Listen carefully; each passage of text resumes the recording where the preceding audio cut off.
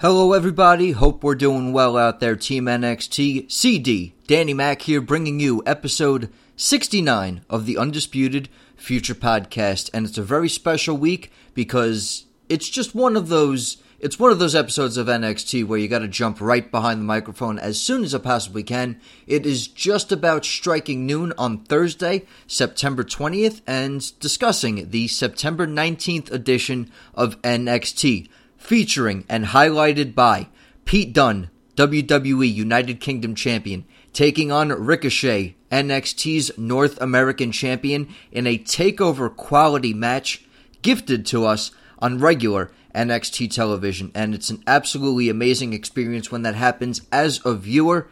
And champion versus champion, historical match. And just when you think it couldn't get any more, who's going to win? And then, well, I'll get to that at the very end. I want to issue a quick apology for the audio quality of last episode. I went back myself and listened to it, and pretty vicious thunderstorms were happening in New York earlier this week, so I do apologize for that happening in the recording process, hoping not to pick up too much background noise this time around. And again, it's Thursday. I'm not wasting any time to jump on and give you guys another episode of the UFP. So let's jump right into it with Women's Division Tag Team Wrestling. Deonna Purrazzo, the Virtuosa, teams with captain of Team Kick, Dakota Kai, to take on Lacey Evans and NXT long-termer Aaliyah. Aaliyah shifting more towards the heel and the bad girl personality. She thinks she's all that. She believes she's the cat's meow. I'm really trying to start to understand where this seemingly finalized gimmick with her seems to be, because I don't know how many possible character changes Aaliyah can go through. The in-ring work is on the up and up. Lacey Evans, though, certainly the most improved of the NXT women's division from 2017, stretching across to 2018. That rivalry with Kairi Sane really made me a believer in the lady of NXT. But Dakota Kai and Deonna Purrazzo, the more experienced women as far as professional wrestling goes. Deonna Purrazzo, the world-traveled superstar, famously known for her relationship with the villain Marty Scurll, and one of the cutest dogs on Twitter, with the exception of my own. Winston, the villain, absolutely adorable. Kind of looks like a little lab and Jack Russell Terrier mix. I'm not sure if they posted the breed, but absolutely adorable puppy. Congratulations to Purrazzo and Scurll. I know how much a dog can bring to one's life. Anyway, off the animal experience, let's talk pro wrestling matter of it all. Strong start for Deonna. Very strong start for Deonna Purrazzo. Deonna making her mark on NXT since being recently signed, and pointed out by my friends over at Who Got Next Pod, they believe, and I also believe this is an accurate statement, it's Deonna's first match at Full Sail University since being signed to a full-term NXT contract. The only other time I remember her competing was in singles action against the EST of NXT, Bianca Belair, at Barclays Center in Brooklyn in the post-show, pre-show for NXT TakeOver Brooklyn 4. So I don't think there's really any time between now and then for her to get a match in Full Sail, so definitely good eye by Nick on pointing out that very interesting and fun fact. Lacey Evans would have the size advantage here. The strike-heavy Lacey versus the submission style of Deonna Purrazzo definitely gave this match a very interesting aura to it. A lot of back and forth between two women I have found myself becoming quickly a fan of. Deonna Purrazzo was one of my favorites during her independent scene run, and her being signed to NXT full-term was something I looked forward to for a very long time. Really impressive class with Deonna Purrazzo's signing, if you want to go back and take a look at that snapshot on WWE.com's website. Going back to Aaliyah, though, just a quick discussion, since she did manage quite a bit of time in this match. Aaliyah chants kind of splitting the crowd in Full Sail. A lot of people a fan of Aaliyah because of her long tenure in NXT, and a lot of people like myself do see the improvement, but Aaliyah, and then an abrupt sucks chant coming right after that. As long as she's getting attention, it just shows the improvement that this superstar tends to go. And Ali Yell kind of wrapped up this matchup as well. Lots of vocal vocal action going on from Aaliyah, really showing and highlighting this new aggressive side, and turning the arm strategy against Deonna Purrazzo. Deonna Purrazzo, anybody familiar with her work prior to NXT, knows that she went by not just the Virtuosa, but the Fujiwara armbar specialist. Really painful shoulder-inflicting damage maneuver. So a little bit of storytelling there, having her own strategy turned against her. But it was all about the hot tag for Dakota Kai, and this one certainly grabs my attention when the captain of Team Kick grabs the attention of the personified captain of Team NXT, or at least that's what I've been called before on Twitter. Anyway, the hot tag is all strikes and face washing, and a really, really unfortunate. You don't want to be Aaliyah when it comes to the boots to the mouth that Dakota Kai is able to deliver. Kai would pick up a whole lot of steam, but the advantage would shift just into Aaliyah and Lacey Evans' corner just long enough. Quick roll-up by Dakota Kai. Aaliyah thinking the match was over. Presumably, I mean, she had a look of worry on her face, but Lacey Evans, with a very smart tag team strategy of the blind tag there, and whipping out a huge women's right hand on the back of Dakota Kai's head, and it was all elementary from there. 1, 2, 3, vicious strike from Lacey Evans has put away many opponents, and Dakota Kai is the latest victim to that in this tag team action. I liked what I saw. though. Deonna and Dakota, I can definitely see that being a regular tandem on NXT television, not just because it pits two of my favorites, but with the unfortunate injury right now to Dakota Kai's friend, Nixon Newell. It's tough. Tegan Knox, rather. Sorry, I'm having a little bit of naming issues the past couple episodes here, Team NXT. You'll hear me probably go off on this a little bit later when Jackson Ryker makes his singles match debut for the trio. Used to be a tandem of Forgotten Sons, but like commentary has pointed out, Jackson Ryker is the newest member of the Forgotten Sons, but they also didn't debut Cutler and Wesley Blake as the named duo of Forgotten Sons on NXT television ever. So I don't know what advantage or character drives it says to mention how Jackson Ryker is the newest addition to this group. I don't know, just something for you guys to ponder. Let's drift over to a couple backstage segments, and I'll get into Jackson Ryker's aggressive and dominant in-ring debut. The Velveteen Dream, stealing the show with a simple backstage promo. He does what he does best. Dream carrying momentum since TakeOver to a win over Johnny Gargano, or as he refers to him, Johnny Failure. It hurts. It hurts me as a Johnny Gargano fan, but it just makes me appreciate the genius that is the Velveteen Dream. Velveteen Dream asked once again about the Aleister Black accusations, but you don't talk to the Dream unless you're talking about the Dream. So, Dream over, interview over.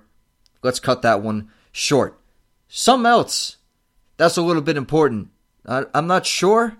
I'm honestly not sure if I'm allowed to say for the culture, but as an outsider looking in, I can imagine this series of promos is important for the culture. I mean, Street Profits are dropping that tagline all the way. Meaningful. How many victories these guys have wrapped up for who they are and what they represent. The Chains.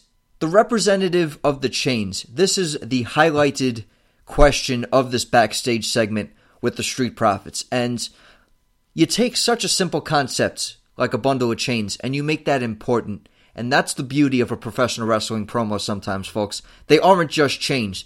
They are a symbol of the struggle and where they have gone to where they have been to where they ended up right here and right now with their recent back and forth trading with the Mighty, formerly known as TM61, if we're going to continue my little bit of naming tangent from prior. But anyway, representative of the Chains, very upset that the Mighty had stolen their chains just enough for a brief distraction to cost them a supposed victory over the Forgotten Sons. I wouldn't have seen that as an upset. You got a debuting team, no matter how aggressive these guys are, and Wesley Blake, a former NXT Tag Team Champion. There was a lot to be said about it for the Forgotten Sons, but the Street Profits were kind of rolling towards a victory before the interference of the Mighty and the bit of burglary going on at ringside.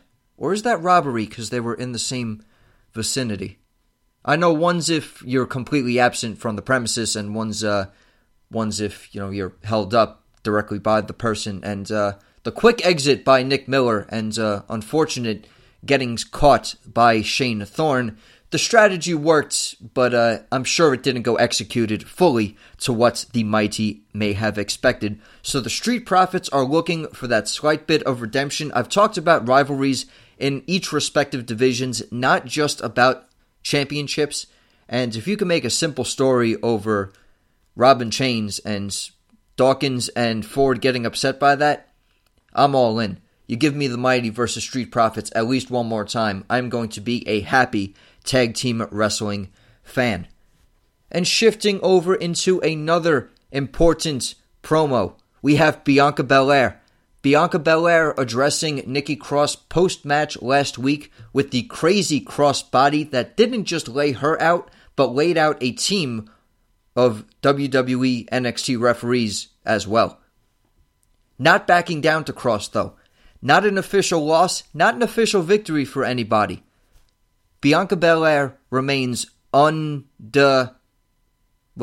I'm sure we all know the rest, but I'm going to sit here and say it anyway. Undefeated. The EST of NXT is looking for bigger things and looking for that solid victory over Nikki Cross. And I mentioned it briefly when talking about this match. I'm going to mention it one more time. I think that Bianca Belair is the perfect rivalry to send Nikki Cross up to join her brothers in arms Insanity on SmackDown Live.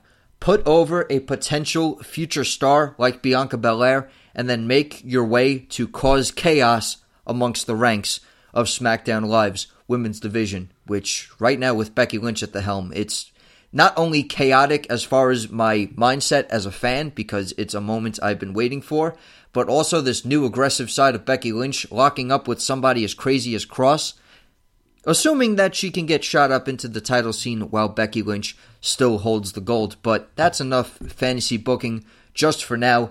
3 very important backstage promos, 3 very important pieces of character development here. I still see Velveteen Dream as number 1 contender for Tommaso Ciampa's NXT Championship, while Johnny Gargano is going through all of this mental struggle.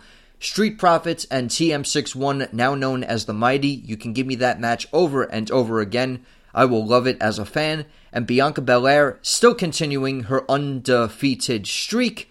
And Nikki Cross really looking to put a crazy spoke in the wheels of the EST. Alright, needed a little bit of a respite after that last segment. Number 1, I've been talking for 14 straight minutes. And number 2, the coffee's kicking in. And if you believe anything from Otis Dozovic's Aleister Black attack accusation questioning, then you know how the rest of that story goes. And moving onward to Jackson Ryker's in-ring debut against Humberto Carrillo. Humberto Carrillo. Not an easy name for us white guys from Staten Island to pronounce, but a very important piece of heritage. And last word on pro wrestling. Thank you for the brief article on the 22-year-old of WCW royalty. Yeah, he's got heritage all the way back to WCW. A multiple generation star is this young 22-year-old talent. Not really getting the chance to showcase it because Jackson Ryker with an absolutely dominant performance. And like I mentioned briefly before, Wesley Blake and Steve Cutler, if you don't believe me, take the word out of founding member of Sanity's Sawyer Fulton when I say that the tag team potential with Wesley Blake and Steve Cutler is very high, and I can see Jackson Ryker, sorry for the background noise again, I can see Jackson Ryker becoming the single standout of the faction. Once I get a proper living situation here, Team NXT, I'm going to be able to deliver some dynamic discussion in a little bit more of a quiet circumstance. Anyway, the strongman of the group, obviously Jackson Ryker, powerhousing and heaving Humberto all over the ring. Not a morsel of offense for this young man, but absolutely great selling and really making all of this damage believable. Carrillo is a young upstart, and I can definitely see big things for a second generation, at least, Lucha star. But the standout moments of this match has to be a slingshot powerbomb that would end it, absolutely discarding of the carcass of Carrillo. 1, 2, 3, big victory for the big man of the Forgotten Sons. And forgotten no more. I'm really looking forward to these guys being a mainstay and a regular on NXT television. I'm a huge fan of the Sons of Anarchy drama, and those of you with Netflix who haven't checked it out yet and are looking for a new show to start that's not a Netflix exclusive, definitely check out Sons of Anarchy, most famous by being on the FX network, which is also carrying Mayans MC right now, which I'm also a fan of. Don't worry, I'm not getting paid for any of these plugs. These are just my personal opinions as a fan. So this badass Kurt Sutter drawn aura that the Forgotten Sons are putting off, I really dig it. Mentioned the backstage vignette, not backstage vignette, but camera video vignette that these guys got last week. Really impressive piece of editing. WWE, NXT, and really the WWE video production crew as a whole tends to nail it every single time. So a big win for the big debuting man known as Jackson Ryker. Lots more happening backstage for NXT personalities, though. We have Candice LeRae being questioned by General Manager William Regal and his police, his legal representation. I don't know, the guy in the suit sitting next to him who's obviously playing detective work. Candice to Regal, really she didn't have much more to offer. She gave Cassius Ohno and Kairi Sane a little bit of an alibi, obviously not knowing a whole lot, but she did make her own suspicions, and they pointed just like anywhere else that you and I thought they would. Although he was a man who was acquitted of these things, her suspect sounds a lot like Tommaso Ciampa. Deceitful, behind-your-back attack in a cowardly fashion. But Regal has already dismissed the possibility of Tommaso Ciampa, but somebody who has not dismissed his flat-out, he has not denied this flat-out. He said, look into his eyes, and you should know the answer.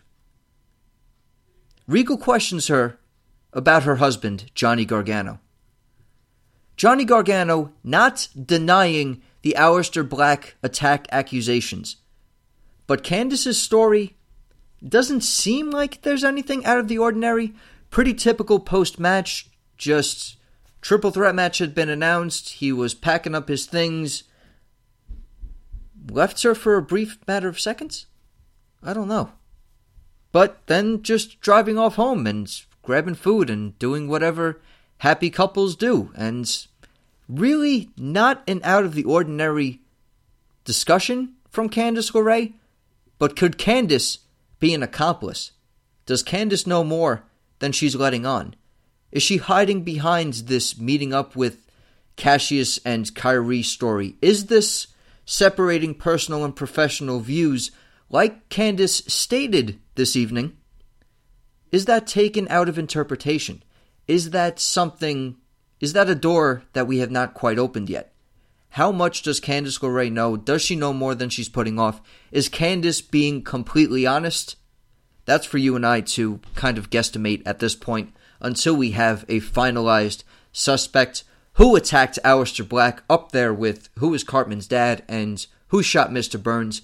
They turned an NXT champion's injury into a former NXT champion's injury. It still hurts me to say that a little bit. I guess there's a piece of my mind that still lives in that place of denial. The former NXT's champion's injury turned into a murder mystery, definitely making for some compelling television on NXT. But speaking of compelling, nothing really says compelling like the charismatic Colossus Keith Lee. Keith Lee getting a hype video. You could see the Dusty Rhodes inspiration, not just in how he delivers his statements, but really the personality that he uses to make them shine through. Keith Lee is a phenomenal talent. I want him to narrate every aspect of my life, and the potential for him on NXT is limitless. And a man I want to see him feud with, or at least have a blockbuster of a match with, the Leviathan Lars Sullivan, will be in action next week after taking out EC3 prior to a match with Raul Mendoza, and Lars in action again after a dominant victory over the Cruiserweight Classic competitor Raul Mendoza. And I mentioned Ciampa briefly before, but Heavy Machinery's Otis Dozovic taking a little bit of issue with Tomato Chips. Tomato Chips will take on Otis Dozovic in a one-on-one match next week, and I really like this idea. We got a chance to see Otis Dozovic shine on his own when Tucker Knight was taken out by the Mighty, and Dozy's got a whole lot of charisma himself, and I can see him shining as a single star. I don't want Heavy Machinery to break up at any point. Do not get the words twisted, but I feel like if it does happen, Tucker Knight has singles potential, and Otis Dozovic also has his own singles spotlight to shine under. So next week, 2 big matchups with 2 big frames. Lars in action, and Otis Dozovic takes on NXT champion Tommaso Ciampa. And speaking of champs, it's time for the main event. Champion versus champion. Ricochet versus Pete Dunne, the one and only, versus the Bruiserweights. And there's some things I sit here and I try and I really try, but I just struggle with how to put a storytelling match like this into words. You saw the clash of styles. You saw the aggression of Pete Dunne. You saw the determination of Ricochet. Just an absolutely beautiful, beautiful matchup. Counter for counter, the early advantage did go to Pete Dunne. Obviously, the mat work and the joint manipulation would need to come into play to ground a high flyer like the one and only Ricochet. But some unexpected mat work also coming from Ricochet really put an interesting vibe on this match as well. You saw some unexpected submission techniques. You saw some unexpected power out of Ricochet. A lot of people are only familiar with his high-flying work, but I think he needs these really powerful moments in the ring, because that way he's not pigeonholed into somebody who's just going to fit in the landscape of 205 Live. It's not necessarily myself thinking that way, but I can see that train of thought. If you've listened to the show before, you know I've got to talk out of 2 sides of my mouth sometimes here, Team NXT, to really make a point. So don't dismiss Ricochet as a full-time heavyweight talent, because the man has the submission, mat work, and power to back things up. Really just don't know what else there is to say. It was just a back and forth instant classic.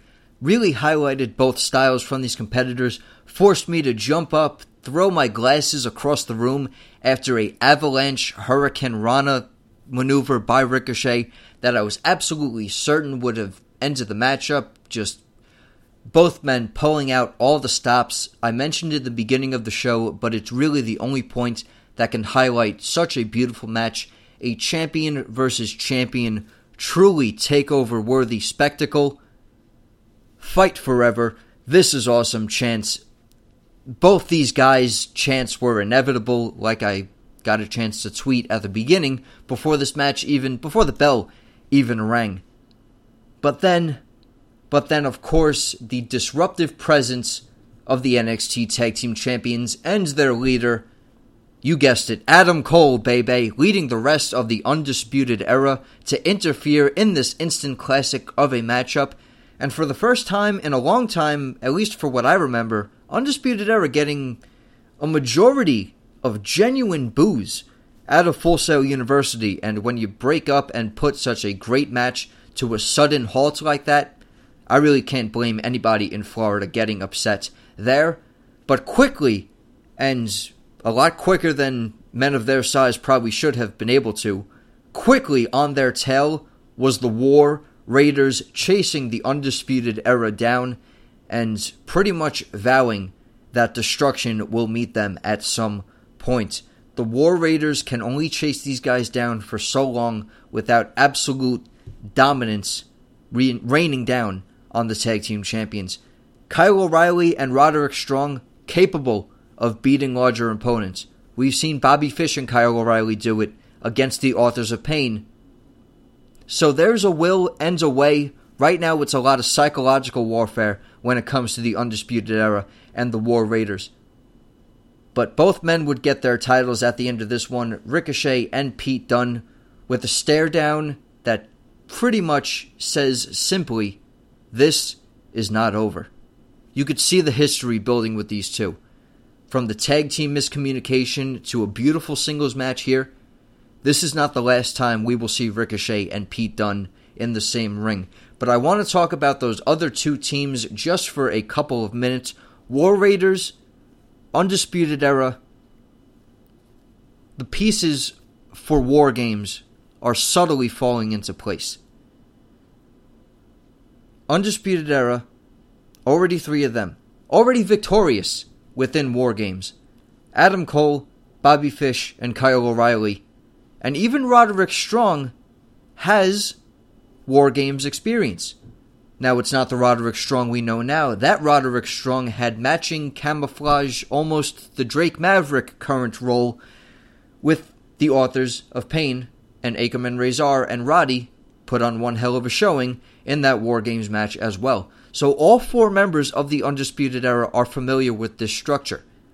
War Raiders and War Games, kind of self-explanatory, but I could definitely see Ricochet playing that aforementioned Roderick Strong role and teaming in kind of an odd man out in joining a tag team like that. I would love to see that, and that just leaves Pete Dunne.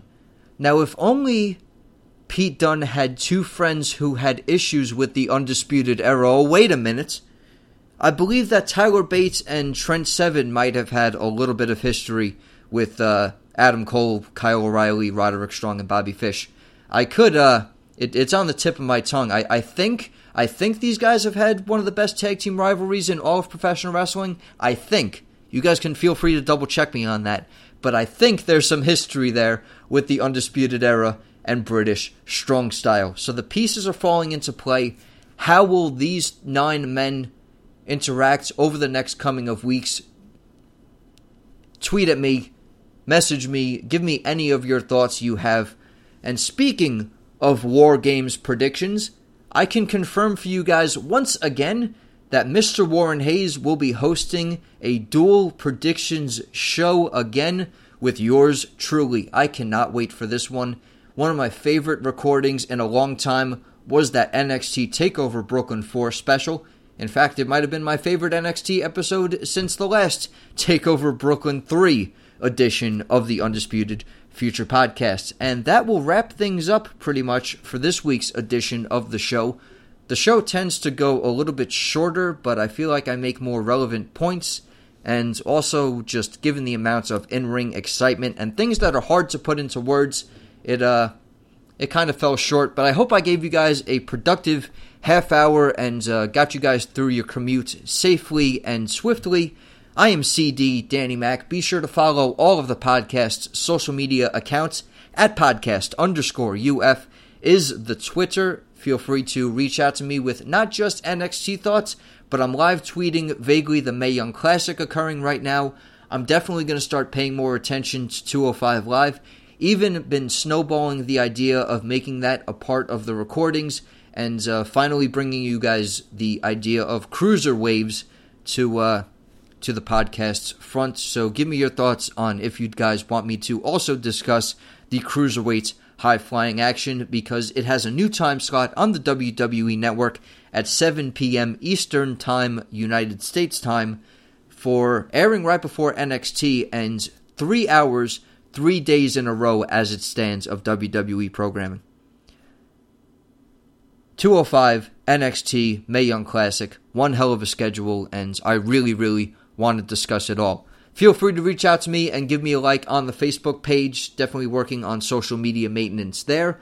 Recently changed to the most updated logo, so I got that going for me, which is nice. And be sure to follow the Instagram at Undisputed Future Podcast, all one word. You'll see wrestling memes, dog pictures, etc., all that stuff I know you guys like out there. Thank you so much for joining me once again on this edition of the Undisputed Future Podcast, guys. Episode 69 draws to a close. I am CD Danny Mac. Don't forget to reach out to me about the Wrestling Podcast Awards, and be sure to nominate me, especially when it comes to any of the solo categories. Have a great week, and I'll talk to you next time.